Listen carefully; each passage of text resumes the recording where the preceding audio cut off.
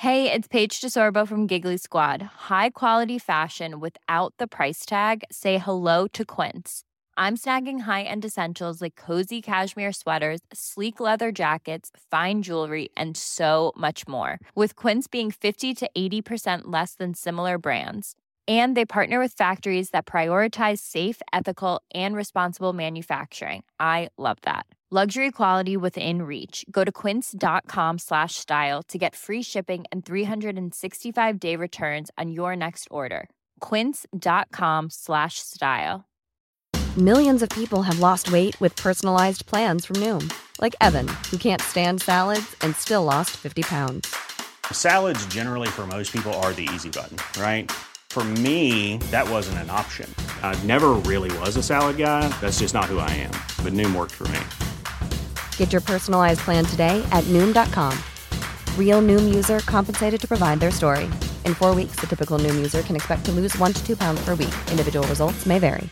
Burrow's furniture is built for the way you live. From ensuring easy assembly and disassembly to honoring highly requested new colors for their award-winning seating, they always have their customers in mind. Their modular seating is made out of durable materials to last and grow with you. And with Burrow, you always get fast, free shipping. Get up to 60% off during Burrow's Memorial Day sale at burrow.com/ACAST. That's burrow.com/ACAST. burrow.com/ACAST.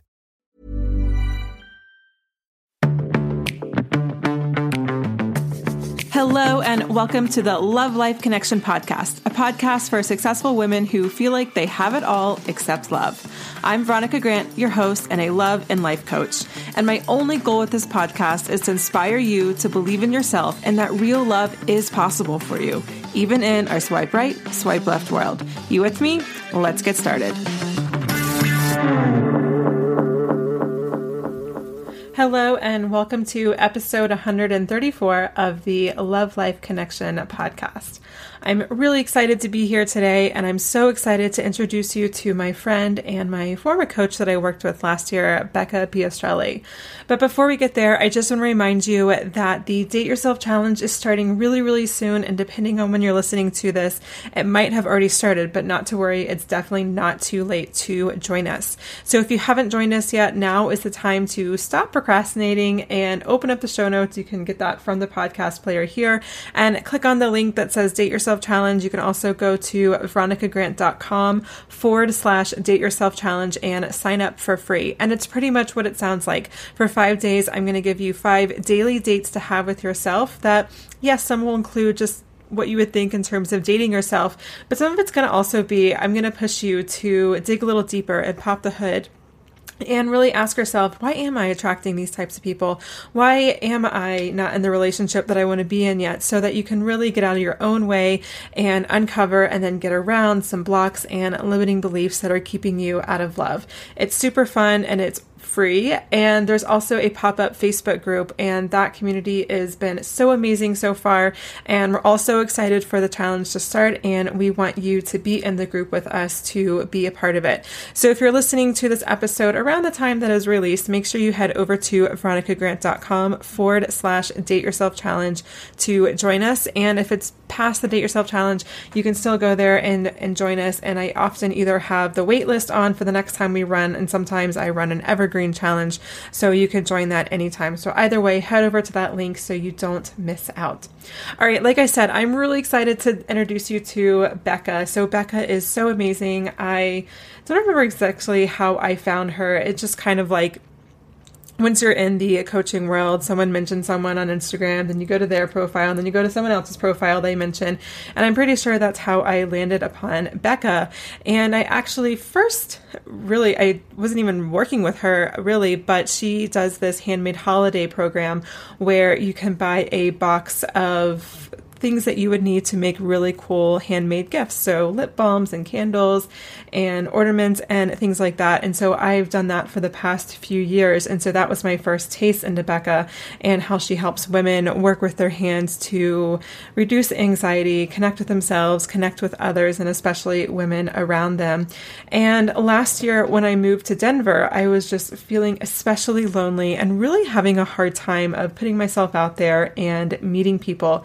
It just just felt so triggering for me. And I had a really hard time just opening up, and it just kept happening over and over again. And I'm like, okay, this is the same thing I tell my clients. If one thing happens one time, whatever, right? Anomalies happen. But when the same thing happens over and over again, that usually means there's something deeper going on. There's some sort of trigger or past pain or hurt that hasn't been addressed or hasn't been healed yet. And so I had a sneaking suspicion that perhaps I had some wounds around sisterhood and female friendships that was really preventing me from putting myself out there to female friends and building my community and tribe here in Denver. So I turned to Becca, and it was an incredible experience to work with her and to do some past healing and look at my lineage and my history of women in my family, and just what's been passed down through epigenetics, through beliefs, and through even just teachings. And what I just love about her is that this is just a way that isn't really talked a lot about in terms of how women can connect with themselves and really connect with others, especially in this time that is called the age of loneliness. Now, we're going to talk a little bit more about this in the interview, so I'm not going to get too into it, but I think it's so fascinating, this idea of the age of loneliness. So we live in a really hyper-connected world, right? Like, you're probably doing whatever you're doing right now and listening to me with your earbuds. And so this is like really being hyper-connected, right? And there's Instagram, and there's Instagram stories, and Snapchat, and Facebook, and all of these things where we can just literally be hyper-connected with other people that we don't even know. We feel like we know them, or maybe people that we used to know in quote unquote real life, but haven't talked to them in years. Yet as much as we're connected with these people, we're also more and more not needing to interact with actual human beings in our day-to-day life, right? We can order coffee, we can order groceries without ever talking to a human.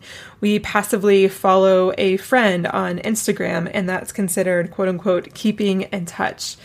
And Becca really believes, and I believe too strongly, that this is creating a huge crisis in our mental health. And I would take this even a step further in my own work that I do with women, and that I think this shows up in our relationships with men. Because even though, again, we are hyper-connected, we are also hyper-lonely. But we're humans, and Becca will talk about this more. We crave deep connection with other people. And I think really what we're craving is connection with other women through community and village and friendships and all those types of things. But we go about to try to get this connection that we're craving to fill this void from men and from swiping and from dating and from relationships, rather than using the many different tools that we have in order to fill this void, so that when you go out on a date, we're really coming from a place of being a full, complete person, rather than like, please fill this void for me, please complete me, which, as you know, if you've been listening to this podcast for a while, you know that doesn't work. So before we get to my conversation with Becca, as always, I love to know how and where you are listening to this podcast.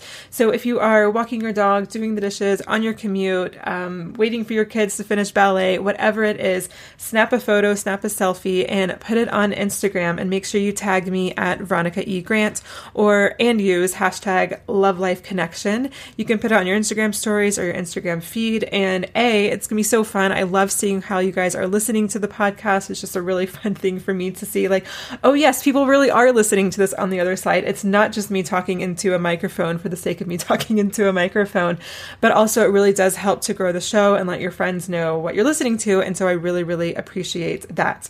Okay, so with all of that in mind, without further delay, let's get on to my conversation with Becca. Hi, Becca. Welcome to the show. I'm really excited you're here. I'm so happy to finally be on this podcast with you. It's such an honor. Yes. Well, really excited to be here, and I'm excited to talk about all the things that we're going to talk about. But before we do that, I have a feeling my audience may not know who you are. So tell us a little bit about yourself and what you do in the world. Yeah, I wonder how I'll answer that question today. I know it changes on a daily basis. Yeah, well, hello, everybody. I'm Becca Piastrelli, and I'm a writer, and I'm a women's coach, and I'm a seeker on the path of trying to be a better human. Lately, I've been saying trying to be a good ancestor, trying to be someone who is really walking this path in life in a good way. And so for me, that has a lot to do with healing what I call the sisterhood wound of like relationships with women and community and folks around us. I know, especially in these times, it feels so divisive and we can feel so hidey from one another. So it's about coming back together in community and learning to trust ourselves and trust each other. I'm also passionate about earth-based practices, connecting with the earth, treating the earth with love and care. And that is a reflection of our bodies, how we treat our bodies with love and care. And then I'm deeply passionate about ancestral wisdom, really looking back, looking the past, looking at the way our ancestors lived, how they worked with their hands, how they gathered together, how they were in relationship with each other, because we live in a time known as the age of loneliness, where we're more connected than ever before and we're more prosperous and we have more access, and yet we often feel more lonely, more disconnected, more of that existential ache of belonging.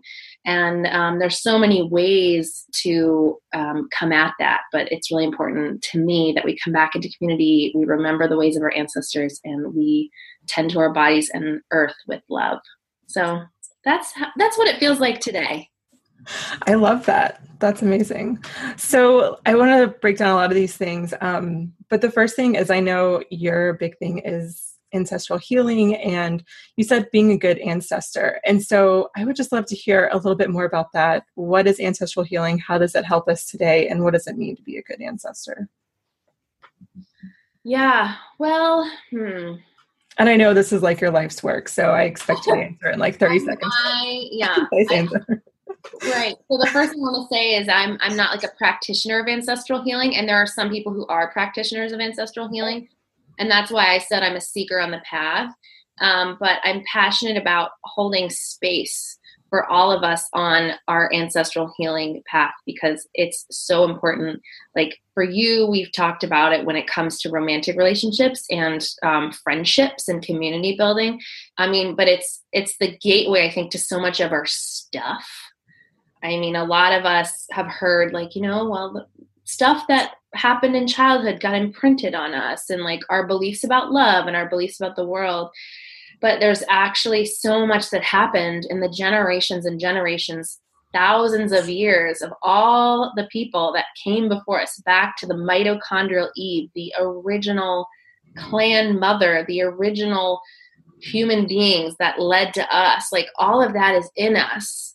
And there's this study called epigenetics, which I think you and I are going to jam on in a moment, which is the proof, the scientific proof that a lot of the traumas and belief systems and vows and a lot has happened in history that can be passed down to us. And sometimes we're not even super aware of why we're feeling triggered or why we're feeling anxious or why we're feeling like posting this on Instagram means certain death, or whatever it is. And a lot of that we can look to our ancestors. We can look to that, the way they lived, what they went through, whether or not we have access to the genealogical records or not. Looking in that way, looking upstream, is a way to find healing, find peace, and find resolution so we can move forward with more freedom and more joy and more confidence. Mm-hmm. Yeah, and use the buzzword epigenetics for those who don't know what epigenetics is. Can you just give a brief definitions or how you see it? Yeah, again, not an epigeneticist, right. And it's quite sciencey. But in general terms, and the way I look at it in the frame I work with it, is trauma is passed down genetically in our DNA. So this means that. The same way like alcoholism is genetic, there are certain things that are passed through, and now they're finding epigenetics is a really exciting new science, and a lot is coming out of it. Disease is passed down genetically. And then this idea of like belief systems can be passed down genetically. I like to talk, especially like I'm in the spiritual woo crowd, and I also work with women and female identified people. And there's a lot of fears around relationships with women, and there's a lot of fears around using our voices and speaking up, especially politically in a divisive climate. And I talk about the burning times in like the 1600s in Europe, where like millions of women who were powerful and owned property and had knowledge of how to birth babies and how to make medicines were systematically killed in order to uphold the patriarchy. And so when I talk about the burning times, a lot of people get tears in their eyes and they start shaking, and there's these feelings of knowing. And I'm like, that to me is ancestral memory awakening in us. That's one example, and it either resonates with you or it doesn't. But I know it really resonated with me, that I started looking into epigenetics to understand my own fears and traumas that I knew weren't my own, but I knew enough about what my grandparents and my great-grandparents and my great-great-grandparents went through that explains, like, oh, I do dim my light because it wasn't safe to do so because the men abused the women in the past 4 generations. That makes sense, even though I'm perfectly safe now in my life and I have a very loving relationship with my husband. There's that fear I have with him. And so it's actually helped me feel a little less crazy, around my beliefs. And not just be like, that's a stupid belief, and be like, well, actually, that does make sense. I have compassion for my inner little girl who's scared and for the trauma that's living in my DNA, and then to bring intention to releasing it. So how do we then, well, I mean, okay, there's so many things I want to ask. I'm like, where do I go with this? First is like, how do we start connecting? Like, where do we start when we're like wanting to connect with our ancestors? Where do you recommend people start? Does it matter if it's on your mom's side or your dad's side, or what would you say? Yeah, I have an article that I'll send to you and you can put in the show notes. Okay, perfect. It's not like a roadmap. It's just like, here are some options. You start with where your intuition tells you to go. So for me, over the past year, it's been like mom's side. There's a lot going on with my mom's side. And so I've been going on pilgrimages. I went to Ireland. I just got back from Maine, where like my mother's family was. And that's just been my curiosity of going there. And also what is also causing me pain, what is also feeling like causing me harm. And so that's where I started. And the ways you can do that could be a 23andMe test or ancestry test, or there's all these tests now. It could be, if you have access to genealogical records, you can do it that way. I want to pause and say some of us don't have that kind of access, and that doesn't mean you can't do this work. Many of us who identify as white have way more access than those of us who identify as people of color, or if you're, for mental health reasons, needing to cut yourself off from your family, or you're adopted, or there's adoptions. It doesn't mean you can't do this work. It's just can look different. You can do work in your dreams. You can ask before you go to bed to like, I would like to speak to some of my ancestors. If you're like woo curious in that way, you can look into the history of your last name, or like the last names in your family.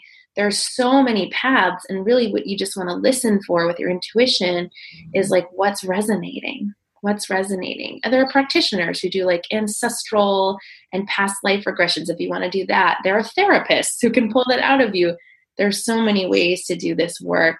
I tend more towards the gentle, slow approach, because this is a lifetime's journey of pulling back the layers of the onion. And, I'd say I'm like, step 1 to 100. I'm on step 3, and it just feeling so good. And I just encourage people to not rush to like be healed. I'm not sure we can be healed, but we can keep going forward on this healing journey. Yeah, I love that. And it's just reminding me that I want to focus on pulling some things out of my mom's side, with the death of my Nana. It's just, brought up a lot of stuff. And what's funny is when we were working together, so we used to work together, I tell clients everything. One thing that you had me do was I don't think I did 23andMe. I think I did Ancestry, but I got my Ancestry test, and it wasn't super surprising, except I had some Sweden or something like that than I thought that I would. But anyways, you're like, I'm Nordic. And one thing you said to me was, well, what if you look up some Scottish dishes and, eat that?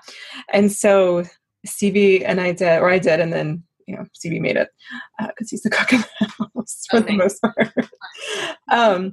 And we made this really yummy dish that was just really fun. There was something about it where it was just like, wow, this just really grounds me. And it was like inexplicable. And it's probably like the epigenetics saying like, oh yeah, I haven't had this kind of food like in a really long time or What did you make? whatever. It's called mince and toddies, I think that's what it's called. And it's basically ground beef with some spices and mashed potatoes. So it's like not that like crazy kind of food, but we just don't really eat that kind of stuff much. Right. And just to eat it with the spices and like you're supposed to like make a bowl with the mashed potatoes and then put the meat inside. I don't know. It was really good. It was really fun. And one thing that I found also when I was Googling some recipes is I found this milk-based fish soup. And it's not like a really common kind of soup. It wasn't like a clam chowder type of thing. It was just like literally milk and fish. And one thing that my grandma and my great grandma, on my dad's side, always made was this salmon stew. And it's literally milk and salmon and then like some butter and salt and pepper. And that's it. And it was like, never seen it anywhere else. You'll never see it at a restaurant. Like, where did this recipe come from? And I'm just kind of wondering if it's just one of those really old recipes from our family. And that was just really fun to share with my grandma and my dad when I made that discovery. So the stuff works is basically why I'm telling you about this stuff. I'm so glad you shared that. And I think that's also for people who are like not really wanting to go down the genealogical route or the DNA test route or for whatever reason. Like just knowing a little bit of your heritage, like you have some Scottish in you, I also do too. And I asked you to look up a recipe of your people, of those people that you belong to, by blood belong to those people, because a lot hasn't survived throughout industry and globalization and capitalism, but what has survived are food, song, and dance and story. That has what survived, and that has preserved in it culture, belief systems, myths, but it also has like emotions built into it. And a lot of us are looking to feel home feelings, belonging, comfort, And what I love about what you shared is you said that it wasn't a really fancy meal, but it's like potatoes, right? Like that was the crop that they could always count on. Like farming, even when things got really hard, like potatoes were there, and like beef came from the cows that was grazing land. So like the cows were eating the grasses of those highlands or whatever it was, and like salt, and then milk and fish. Like these are peasant foods basically, right? These ain't fancy. And this is what the people, the folk, when we think about like folk songs, folk stories, like folk foods, this is a way for us to access that ancestral memory. Yes, it's epigenetics, but for me, it's like a remembrance, right? Even if you've never had that mince and toddies or whatever it is, there was a feeling of comfort or of curiosity or of just like, this is fun. And it's eating. My friend Darla Antoine talks about food and ancestors a lot as like food is the way we connect easily. And it's like universal. It's the great equalizer. We can all access food, and it's a way for the stories to live on and for the healing to happen. So even if you can't go to therapy to work out your mom issues, or even if you can't get the blood test or find out genealogically what happened or whatever it is, you can eat the food of your people or the food that you're, like I have one client who, when she eats boxed funfetti cake, it brings to mind feelings of being with her great grandmother when she was a child. And that's ancestral healing work too. It doesn't always have to be like ancient fish stew, although I'm really into ancient fish stew because that's what my ancestors ate. It's just a beautiful connection. I have another client whose father was stationed at Okinawa. And so when she eats Japanese food, it feels like she can reconnect with her father in those times of feeling like a joyful child.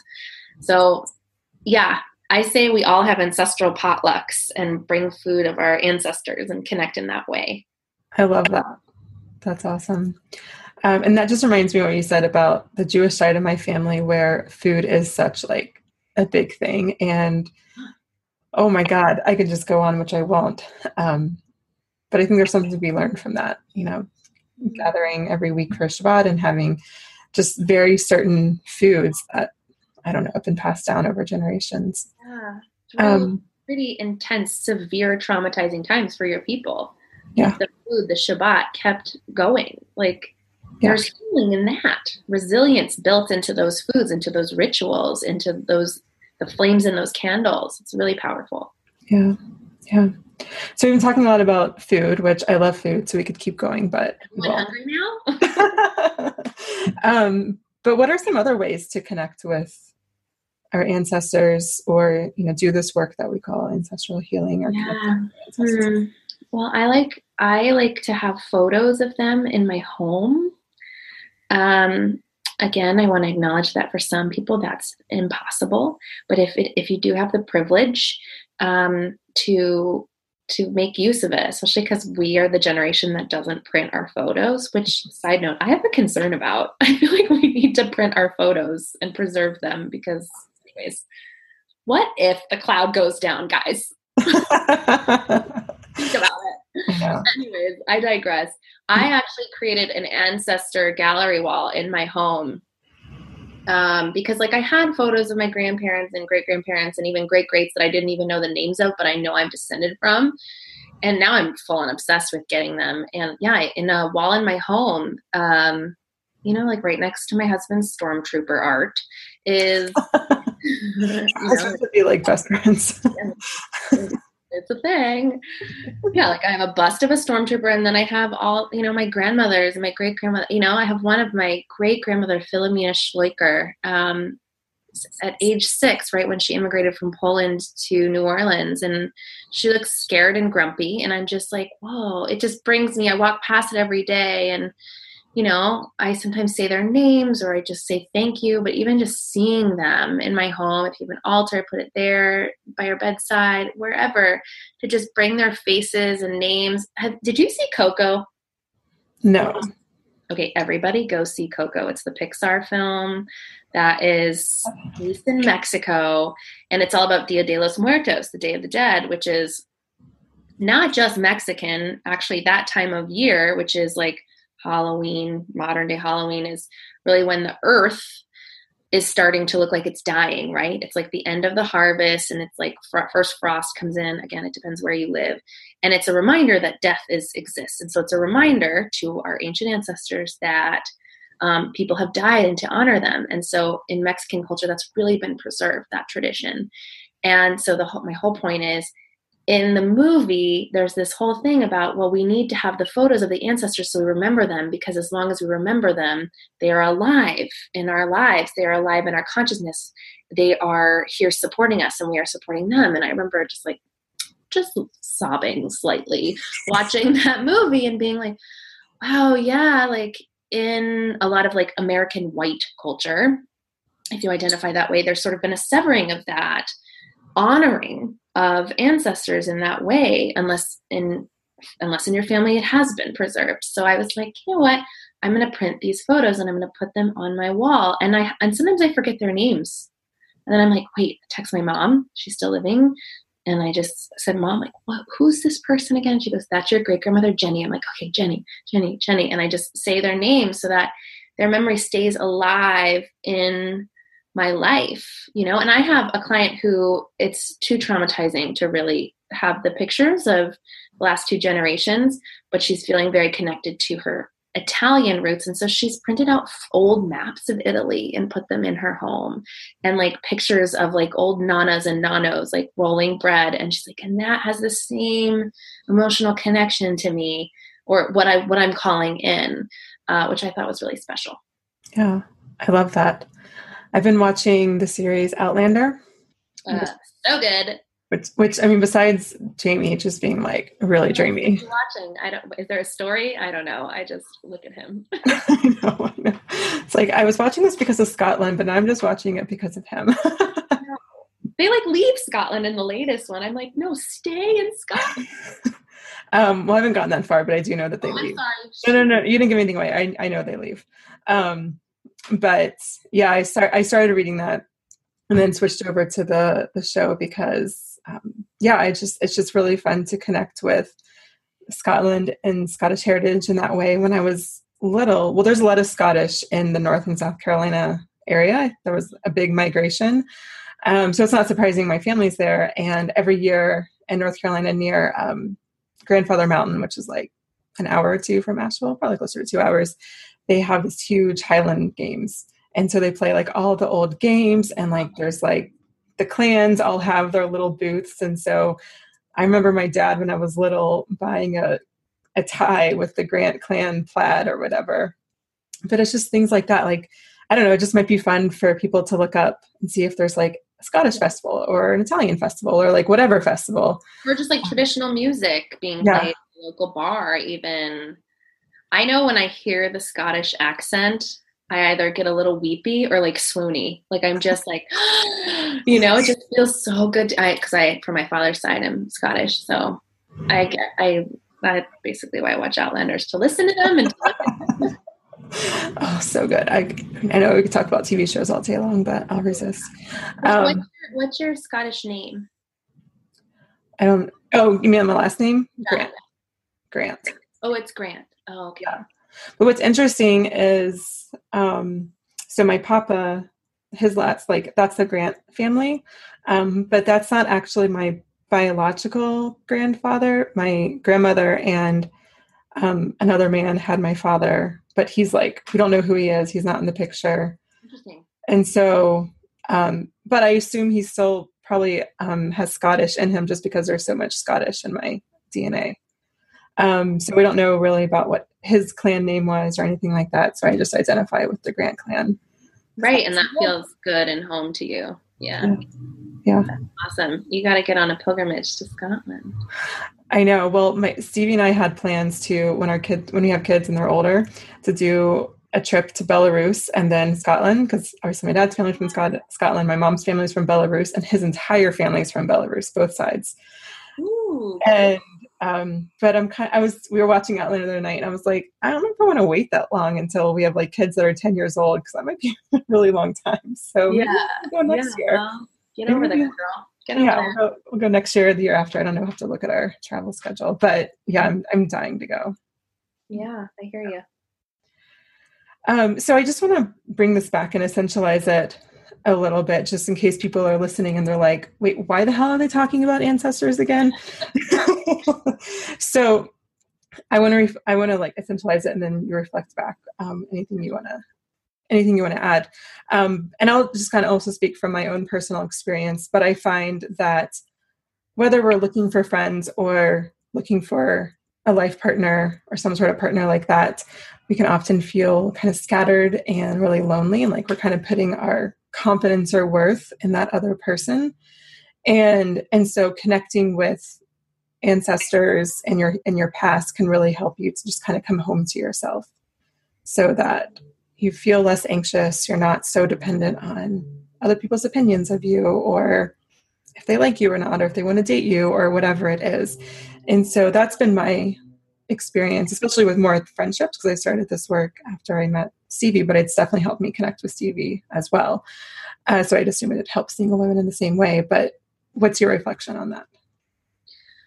I mean, yes, such a yes. I think a lot of us have, due to history, due to geopolitical history, due to traumas and wars and whatever it is, have a severing that's happened in our lineages from like who we come from and our culture and our feelings of homeness, whatever that, like groundedness, knowing who we are, confidence. And so we go and we look for it in other places, right? Like, do we look for it in like obsessively swiping on dating apps, or is it on social media, or is it in food, or is it on Netflix, or, is it porn? Is it drugs? There's so many places we look to fill that ache and that void, and including other people, like in codependency or in, obsession or whatever it is, like I need to be fixed. I am not whole, that other person, that other thing. And I'm here to say, and I'm hearing you say this too, is the work is in really knowing who you come from and who you are through this ancestral reconnection. And that could be acknowledging all the people you came from and how you don't want to be like them anymore.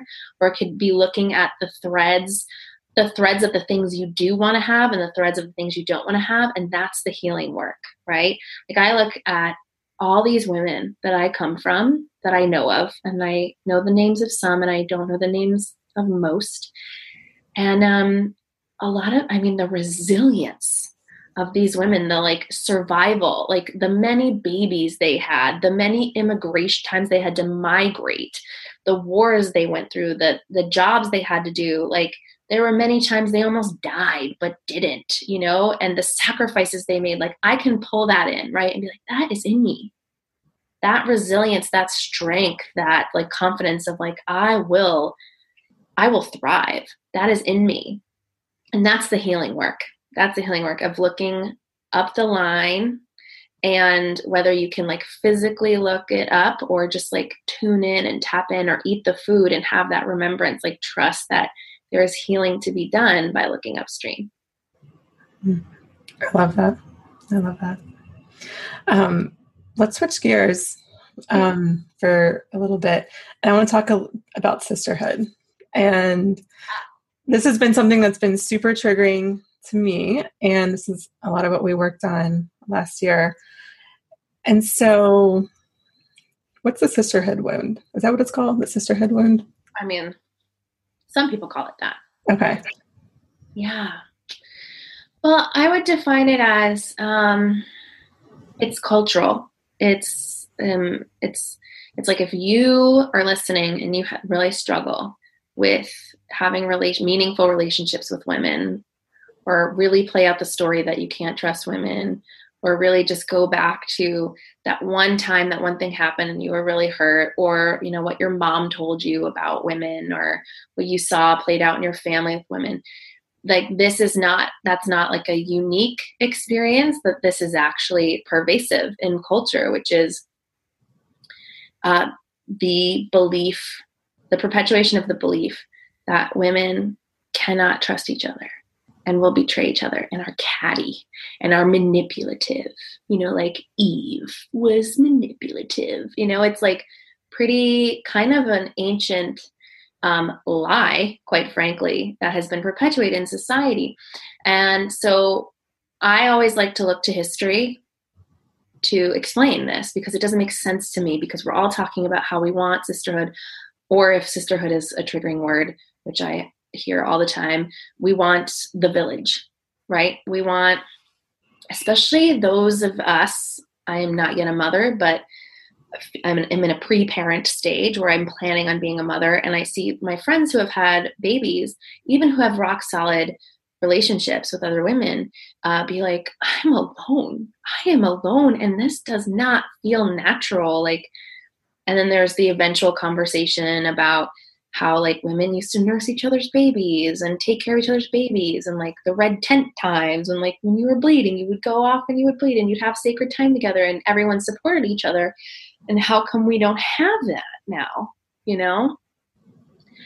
And the answer is there has been like a systemic campaign to pull women apart from each other. And you can look to just Google the burning times of Europe and America, and that was a time when powerful women were torn apart from each other. And there was such a fear campaign that women were turning in each other so that they would be saved. It's horrifying. Take a deep breath and a big drink of water and ground yourself before reading this stuff, because it's very intense to read, but it's also the truth.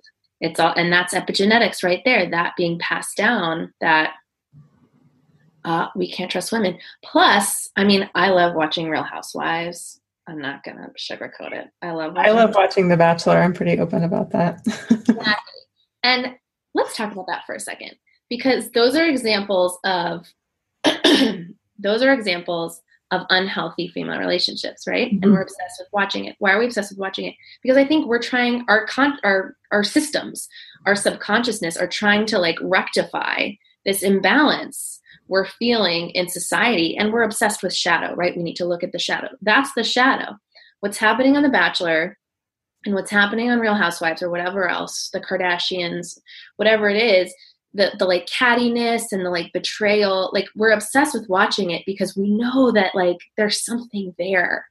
There's something there. And meantime, if we're like, all we're doing with our girlfriends is getting together and drinking wine and talking shit. Sorry, can I swear on this podcast? Oh yeah, you can say whatever you want. And talking shit about the women that aren't there. It's like, maybe we're doing it, but we're also being shown it by popular culture, but it's not what we actually want.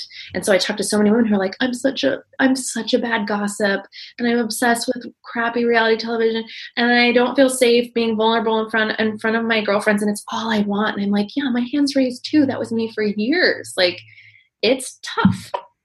And so that's why I talk about the sisterhood wound, because I think it has us go easier on ourselves in this process of trying to like right the ship and say, I don't want to be a gossipy, bitchy woman anymore.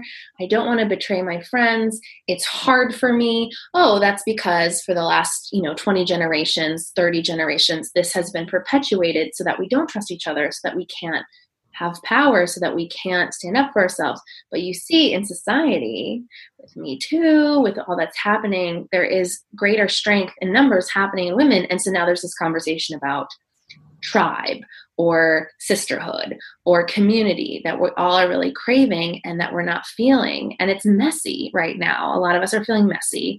And a lot of times when I talk about sisterhood, I get a lot of pushback of like, well, you haven't had my life, Becca. You haven't had the experiences I've had with women that have been deeply traumatizing. And to that I say, like, I'm so sorry that happened. That sounds awful. I've heard a lot of stories. I'm so sorry that happened. And even more of a reason to work towards meaningful relationships with women, even more of a reason to be a stand for sisterhood. And the process of getting sisterhood, you and I were just talking about this before we hit record, is massively triggering. Like, right? Like, it shows you all your shit. It shows you all, like, we all just want to be like dancing under the moonlight, howling at the sky and like loving each other. But the pathway to that is tough. Yeah. Unraveling this wound is tough, but it's worth it.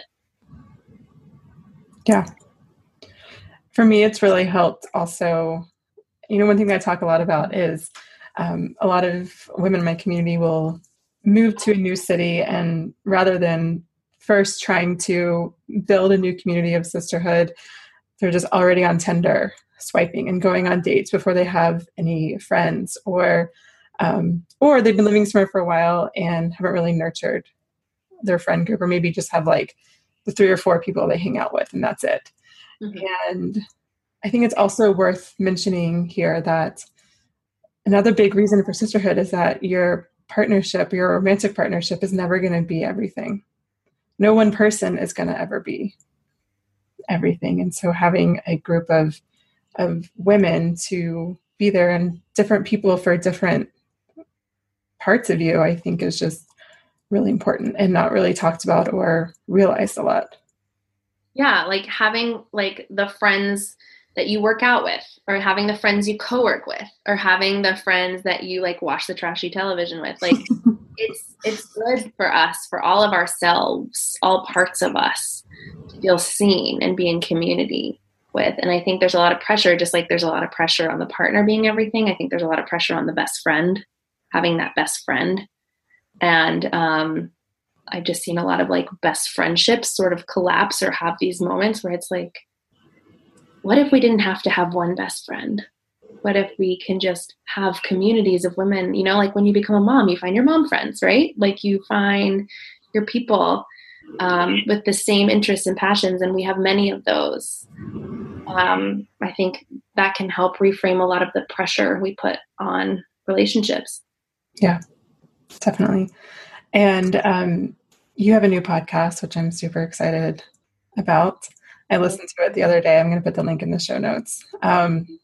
So everyone can go listen. It's called Belonging. Yes. Belonging. And you talked about the connection between sisterhood and anxiety. And I think, we've kind of touched on that a little bit, but, going back to the age of loneliness, I think the sisterhood, the connecting with ancestors, these are all anecdotes to this time of hyper connectivity, but also hyper loneliness. Deep disconnection. Yeah, it is all connected. And I think in this first episode that we're talking about, I talked about how in this age of loneliness, there's so I just heard this the other day that the publishing world just came out with stats that say books on the topics of anxiety, the sales are through the roof right now. And I was like, I'm not surprised. Yeah. I'm not surprised. There's like a greater acceptance of talking about mental health finally in the collective. And I'm like, really? I've been talking about it for years, but like in popular culture, talking about mental health. And so that to me also speaks to this craving we all have to be able to be vulnerable with each other. You know, like the veneer of perfection is dying.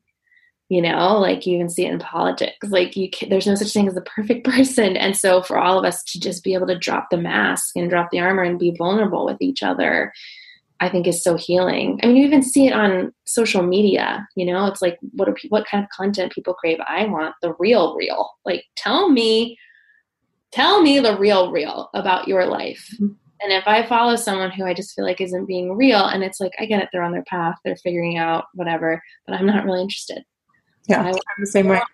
Yeah, I want to know the hard stuff, you know? And then I'm always challenging myself.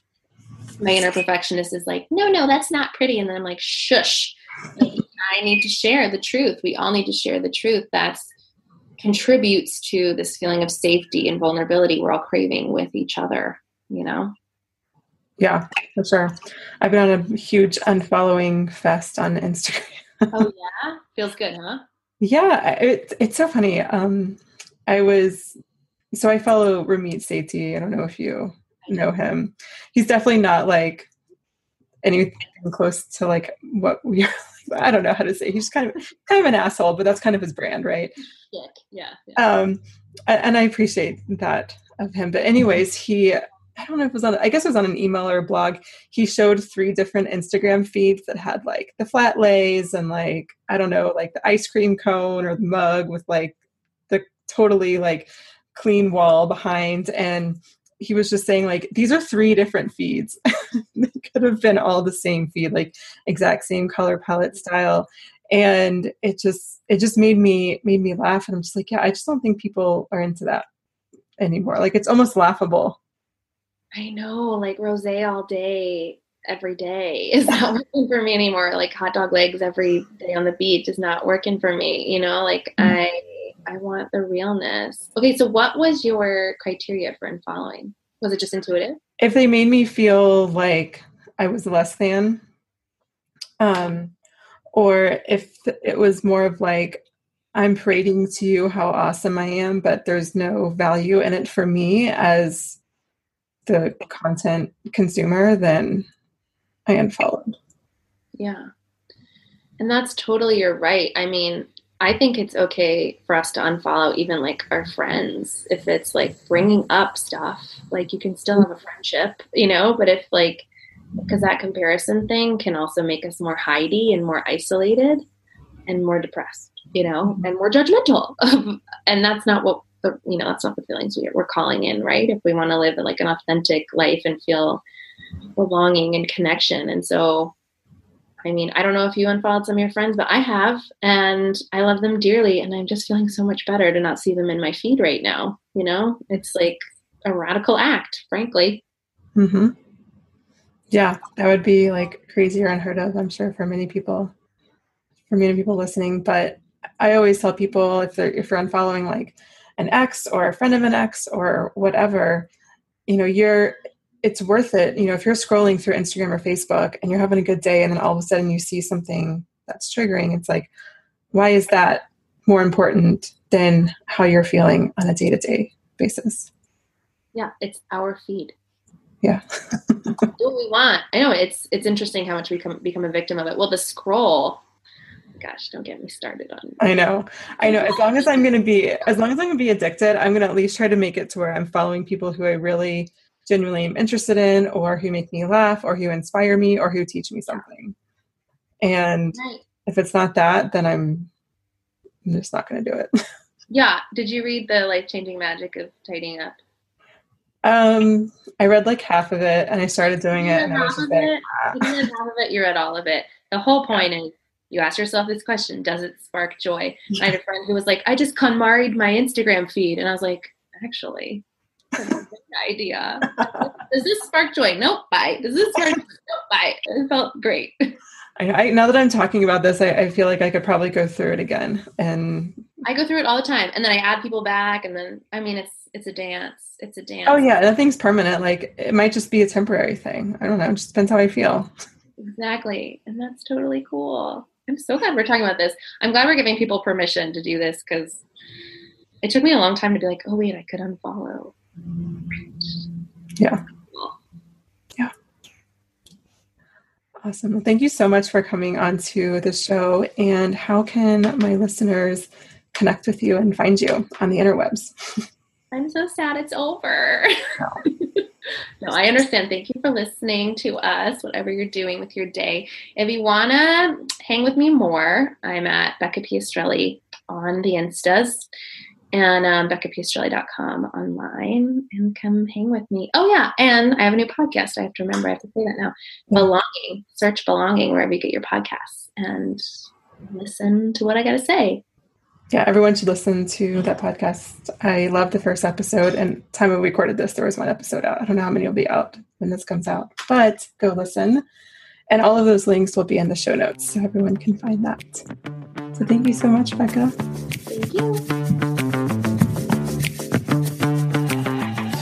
Thanks for listening to the Love Life Connection podcast. Find the show notes to this episode and all episodes at veronicagrant.com/podcast. You can also grab bonus downloads and more resources to help you find love at veronicagrant.com. That's also the place you can learn more about my private love and relationship coaching and group coaching programs. And if you love this podcast, it would mean so much to me if you took a moment to leave a rating or review in iTunes. It helps me to build this amazing community and help more amazing women like yourself find real love.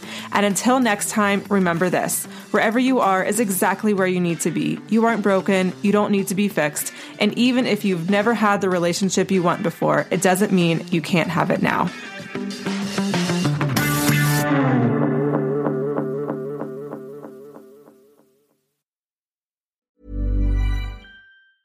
Hey, it's Paige DeSorbo from Giggly Squad. High quality fashion without the price tag. Say hello to Quince. I'm snagging high-end essentials like cozy cashmere sweaters, sleek leather jackets, fine jewelry, and so much more. With Quince being 50 to 80% less than similar brands. And they partner with factories that prioritize safe, ethical, and responsible manufacturing. I love that. Luxury quality within reach. Go to quince.com/style to get free shipping and 365-day returns on your next order. Quince.com/style. Imagine the softest sheets you've ever felt. Now imagine them getting even softer over time. That's what you'll feel with Boll & Branch's organic cotton sheets. In a recent customer survey, 96% replied that Boll & Branch sheets get softer with every wash. Start getting your best night's sleep in these sheets that get softer and softer for years to come. Try their sheets with a 30-night guarantee. Plus, get 15% off your first order at bollandbranch.com. Code BUTTERY. Exclusions apply. See site for details. Hi, I'm Daniel, founder of Pretty Litter. Cats and cat owners deserve better than any old-fashioned litter. That's why I teamed up with scientists and veterinarians to create Pretty Litter.